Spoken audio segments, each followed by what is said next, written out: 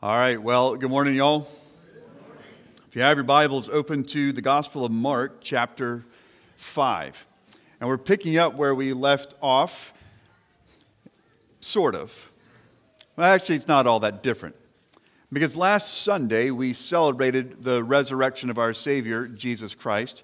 And as I said last Sunday, we make a big deal about the resurrection of Jesus every Sunday. So once again, we're going to celebrate the resurrection of Christ and the work that he has done on our behalf, giving us hope and peace and forgiveness and our eternity secured for those who call on his name. So we're just going to make a big deal about that every Sunday. So get used to it. But where we're picking back up is where we left off in the Gospel of Mark. And there's been a couple of different episodes that lead up to this third one. They kind of happen right, bang, bang, bang, all in a row with each other, where we see Jesus' authority is on display. And it's important for us that Jesus has authority. We need to know that the Savior that we're worshiping is capable of controlling all things. Because if there are things that are outside of Jesus' ability to control, then we have a very weak Savior. But the picture that we get of Jesus, particularly here in the Gospel of Mark and in the sequence of episodes that happen at the end of chapter 4 and all the way through chapter 5, reminds us again and again that Jesus has authority. We start out this way, that Jesus has authority over nature. At the end of Mark chapter 4, it was that Jesus and the disciples, they're in the boat, storm pops up out of nowhere, the disciples freak out, and Jesus merely says, "Hush," to the wind and the waves, and they obeyed him. The week before Easter, we discover that Jesus has authority over demons. As they go across to the other side of the lake and they encounter this demon-possessed man, and when Jesus asks, "What is your name?" "We are legion, for we are many." And Jesus was able to cast those demons out into a herd of pigs. Pigs go flying. Jesus has authority over demons. This morning we come to the third of this sequence of 3 episodes that demonstrates that Jesus has authority over disease and death. Now, this passage, I want you to listen really well, because this passage has 2 distinct healings, and there's 3 expressions of faith, but I want you to be careful. Do we believe that Jesus can heal anything and anyone at any time? Yes. Is that normative? No. And so I want us to be really careful that though we see people being healed as an expression of their faith, not every expression of faith is going to lead to healing. And we need to be a little bit more comfortable with the discomfort that that brings. But I'm asking us to be careful because there are lunatics that are also heretics that would have you believe something different. I'm not going to name names for 2 reasons. 1, I want to be nice. And 2, I would spend the next 30 minutes listing off names, and that's just not a very interesting sermon. Well, maybe this one isn't interesting, but that one definitely won't be interesting. Who would have you believe that if you donate just $20 a month, I'll send you this blessed handkerchief. Don't listen to them. There are people that stand in pulpits across this country, across the globe, every Sunday who would tell you that the reason why you're not experiencing financial security or physical healing is because your faith isn't strong enough. It's not big enough. Please be careful with this passage. Does Jesus heal? Yes, absolutely. Can we compel him to heal based on the faith that we generate? No. What we anticipate is that if we don't experience healing here in this life, we know with certainty that we will experience healing in eternity. When our time on earth is done, all of our pain will go away. All of our tears will be dried up, There will be no more aches, no more pains, no more blackberry bushes, nothing getting in the way ever again. It may be God's design that for this season that we live on this planet, it may be God's design that we live with whatever unhealed thing we may be living with. I'm not minimizing anybody's pain or discomfort when I say that. I recognize that if you're experiencing that, your pain, your hurt, your aches, and your longings are very real. Which again cause us to long all the more for eternity. So again, please be careful with this passage. Because while Jesus did do healings, that was not his primary objective when he took on human flesh and walked this earth. We'll go back to the beginning of the Gospel of Mark. Mark chapter 1.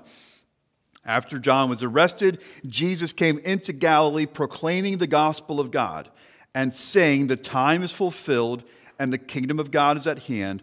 Repent and believe in the gospel." That was Jesus' primary mission, is to convince people to believe the gospel. Second, really close up next to it, so close it happens in verse 17 of chapter 1. Jesus said to them, "Follow me, and I'll make you become fishers of men." The healings that Jesus does throughout the Gospels merely support the bigger message of who Jesus is and what he has come to do. We're going to see 3 different examples of faith. But I would just want to point out to you again that the power of faith is not because of faith itself, but because of the one who is the object of our faith. It is because of Jesus, and you're going to see this in the passage that we're going to dive into starting now in chapter 5, verse 21. When Jesus had crossed again in the boat to the other side, a great crowd gathered about him, and he was beside the sea. Then came one of the rulers of the synagogue, Jairus by name, and seeing him, he fell at his feet and implored him earnestly, saying, "My little daughter is at the point of death. Come and lay your hands on her, so that she may be made well and live." And he went with them, and a great crowd followed him and thronged about him. So here's where we're going to press pause, just so we have a little bit of context to understand who is doing what here in this passage and why it's even crazy that we have a record of it. So we're told that this man named Jairus is a ruler of the synagogue. And to clarify, the ruler of the synagogue is not the same as a rabbi. So it's like the next level down from being a rabbi. But even in that role as a ruler of the synagogue, he would have had responsibility providing oversight and some level of teaching in the synagogue, would have controlled the flow of services. But he was not like the rabbi, not the teacher. He still submitted himself to the rabbi, yet he still had a degree of influence and responsibility and stewardship. What makes this interesting is the fact that most rulers of the synagogue were Pharisees. Pharisees. Remember the guys that are already plotting and scheming how they can kill Jesus? We're not told with certainty that Jairus is, in fact, a Pharisee. But since most rulers of the synagogue were Pharisees, it's reasonable to think there's a better than good chance that Jairus was a Pharisee. There is a message in this for us. When you have an urgent need, turn to Jesus. Jairus is in this spot where his daughter is on the verge of death. And the way the language communicates it to us is not just that she's in critical condition, it's more that her hospice care is mere minutes away from ending. And Jairus is desperate, and he turns to Jesus. It's interesting to me that Jesus, knowing the minds and the hearts of the Pharisees, knowing that they want him killed, says, "Okay, let's go." Mark decides to let us in on a little secret, though. That on the way to Jairus' house, Jesus wasn't really in a rush. And Mark leaves Jairus' story to introduce us to somebody new, starting in verse 25. There was a woman who had a discharge of blood for 12 years, and who had suffered much under many physicians, and had spent all that she had, and was no better, but rather grew worse. She had heard the reports about Jesus, and came up behind him in the crowd, and touched his garment. For she said, "If I touch even his garments, I will be made well." This woman, everything about her circumstances and her situation in life was desperate. What is she dealing with? She has a severe medical condition. The physicians of her day were unable, we don't get the sense that they were unwilling, just they were unable to do anything about her condition. And because of that, the text records for us, Mark records for us, that she spent literally everything that she had. So now here she is, she's destitute. The condition that she has is a type of prolonged menstruation. And in first century Palestine, there would have been no cure. Modern day, it's relatively common, comparatively speaking, up to 5 to 10% of women experience prolonged menstruation. And now the most severe cases of it, the correction is a hysterectomy. There's no doctor in the first century that's able to do that. And so she is living with this condition for 12 years. But it gets worse for her. As if it could get worse, it does. Because as a result of her condition, she is declared to be ceremonially unclean. And that begins a cascading set of consequences for her. Because she's unclean, she's not allowed to go even into the section of the temple that's reserved for women. Why? Because she was unclean. She's not allowed to go anywhere in public without making people aware that she is unclean. And then on top of that, anything or anyone that she touches, because she's declared ceremonially unclean, if she touches anything or anyone, the thing or person that she touches is then declared to be ceremonially unclean. Which makes what she does here so outrageously risky. According to the ceremonial law, she never should have been out in public in the first place. And she certainly should not have kept her condition quiet. And she dared not reach out and touch anyone or anything. Here's where we pick up the story in verse 27. She had heard the reports about Jesus and came up behind him in the crowd and touched his garment.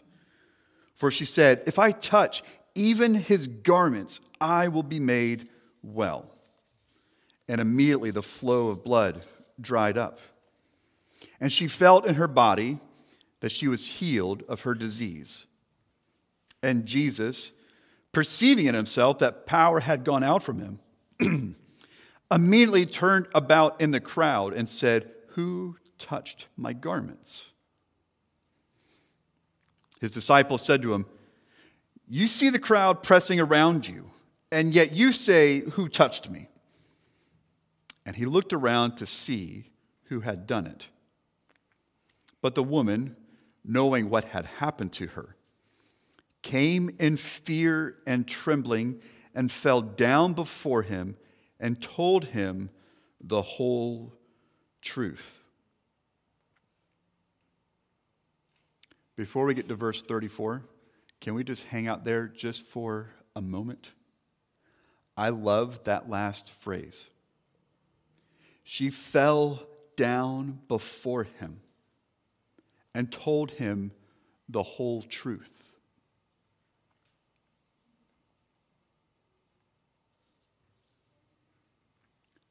Some of us that are listening to this right now would be served really well if we got down on our faces in front of our Savior and told him the whole truth. It's not like he doesn't know. you have yet to keep a single secret from the Savior.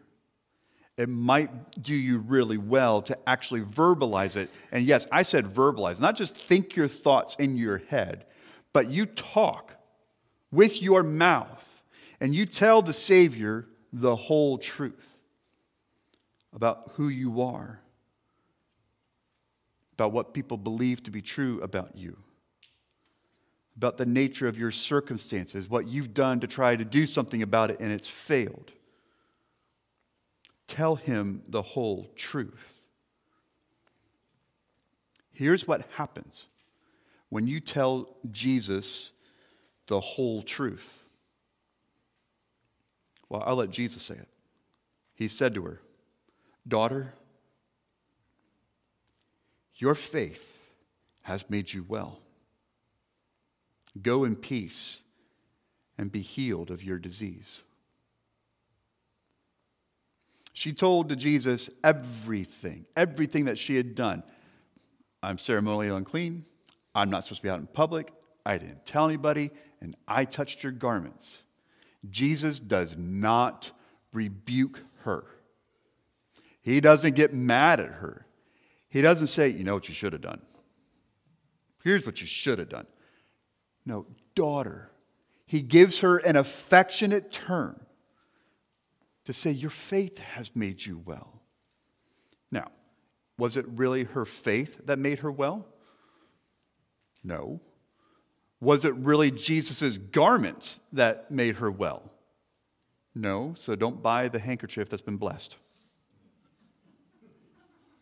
It is Jesus that made her well. When you're desperate, turn to Jesus. The difficulty for us in our super sophisticated, civilized society is we don't understand our own desperation. And we go mind blind to our own desperation, which is why we have a difficult time telling Jesus the full truth, because we're not really aware of it of ourselves. Or maybe we are, but we're just trying to pretend that it's not there. Acknowledge how desperate you are and turn to Jesus. Mark then brings us back to Jairus, and the news is not good. While he was still speaking, there came from the ruler's house some who said, "Your daughter is dead. Why trouble the teacher any further?" But overhearing what they said, Jesus said to the ruler of the synagogue, "Do not fear, only believe." Now, it's not in the text, but I have to imagine there was a smirk and a glimmer in Jesus' eye when he said that, as if to say, "Watch what I'm about to do." And he allowed no one to follow him except Peter and James and John, the brother of James. They came to the house of the ruler of the synagogue, and Jesus saw a commotion, people weeping and wailing loudly.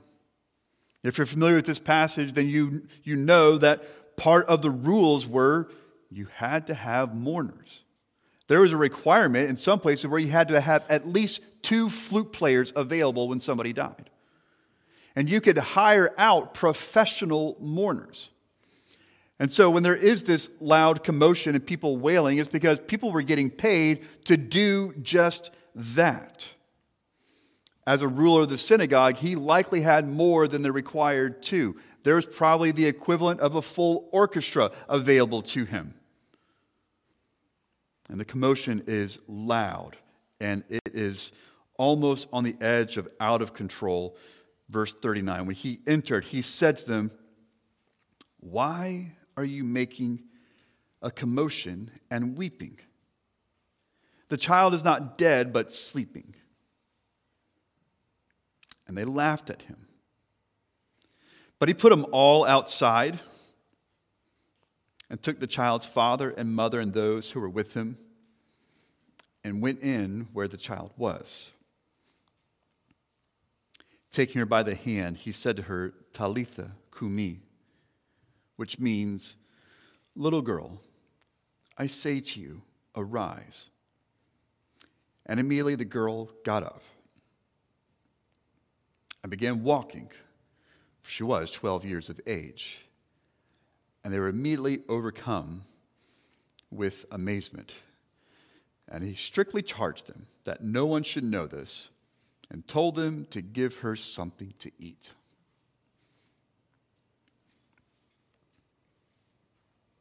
I've had a challenge with this passage this week, because I have a 12-year-old daughter.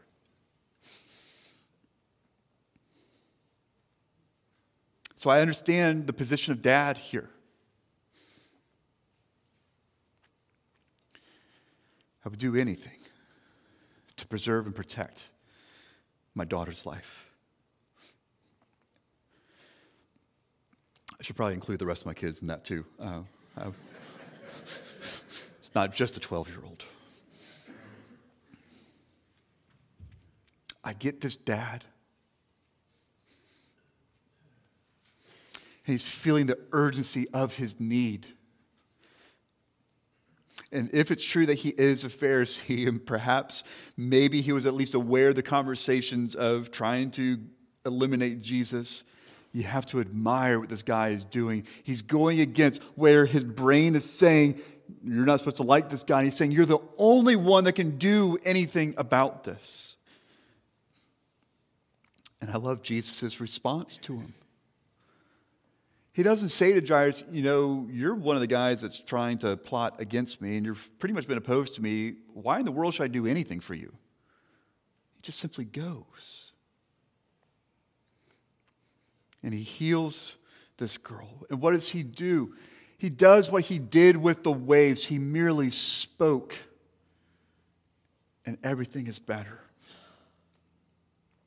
And Jesus making us aware that he knows that we, of course, have spiritual needs, but we also have physical needs, because he says she needs breakfast. I love that. Jesus was thinking about, could somebody get her some food?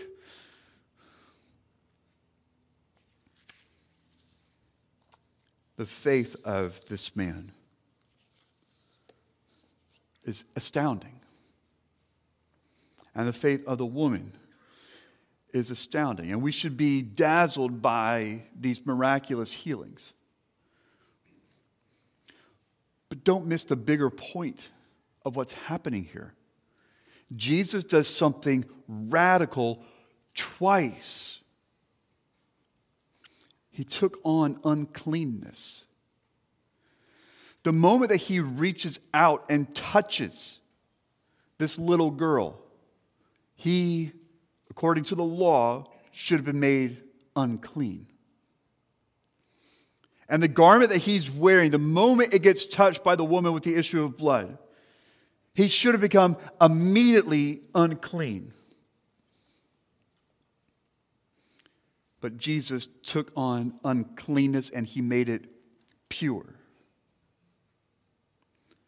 The purpose of this passage, yes, is to describe the miraculous capabilities of who Jesus is and what Jesus is capable of. But the bigger point is for us to see that it is Jesus who takes on our uncleanness, does not become stained in the process, and makes us pure. This is a picture of the work of the gospel of Jesus working in us to do something that we are incapable of doing on our own. We are made unclean by our sin. Jesus takes it on himself, does not become unclean, and instead makes us pure. So what is the requirement? How does that happen?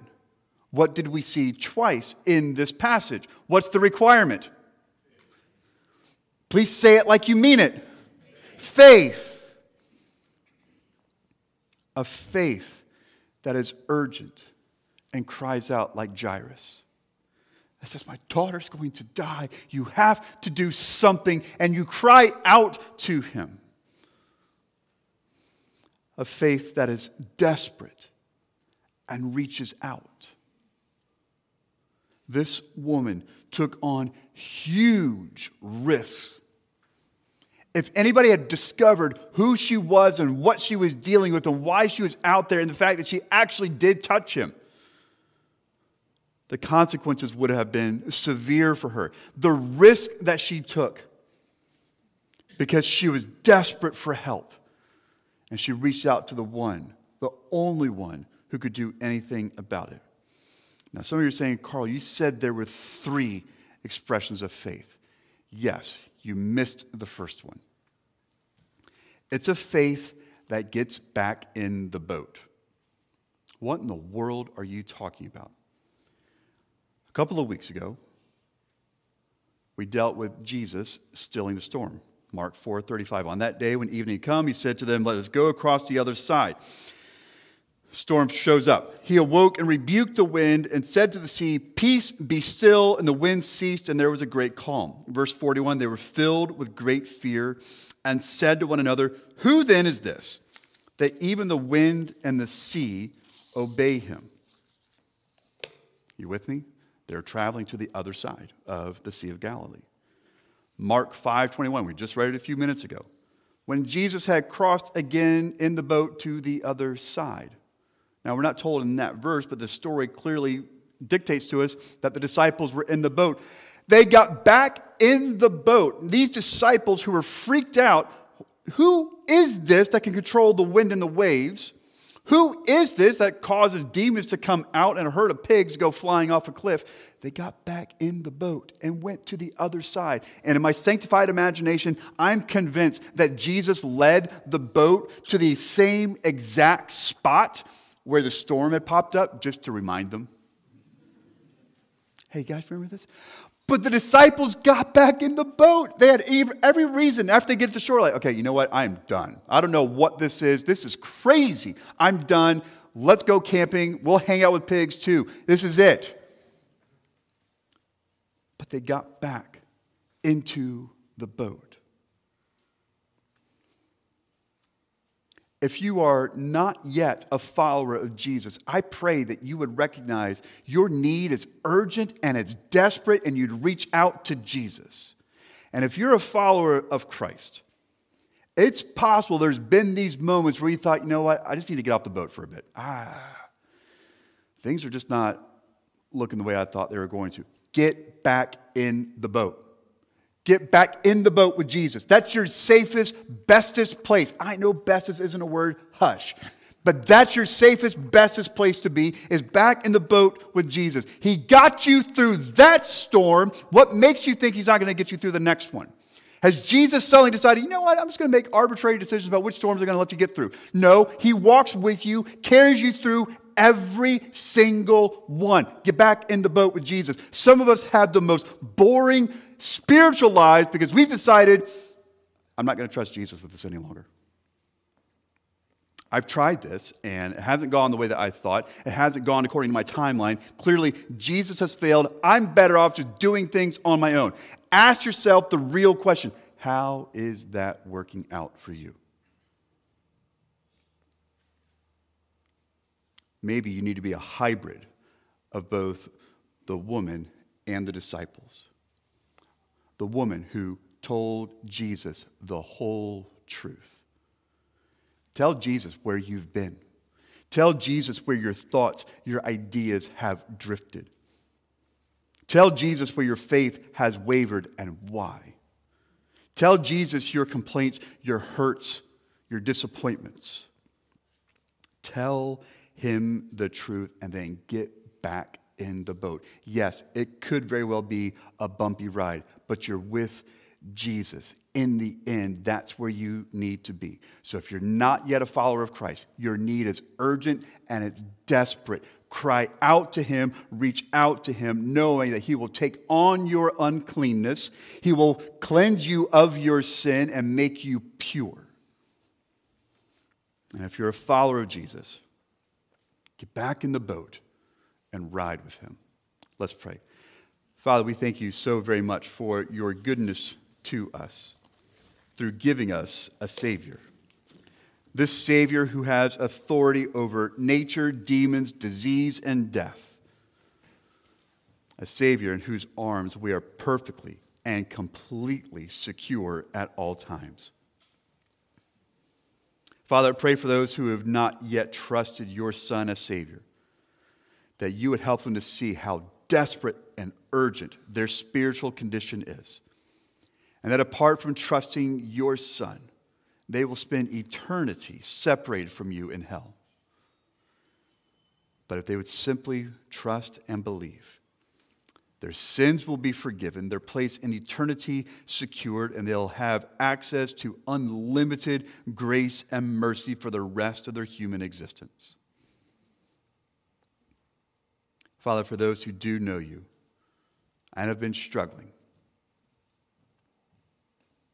have been tempted to walk away, and perhaps just coming here is just something on a checklist. Father, I pray that you would give them the courage to get back into the boat. Yes, sometimes it is freaky, and most of the times it's completely uncertain.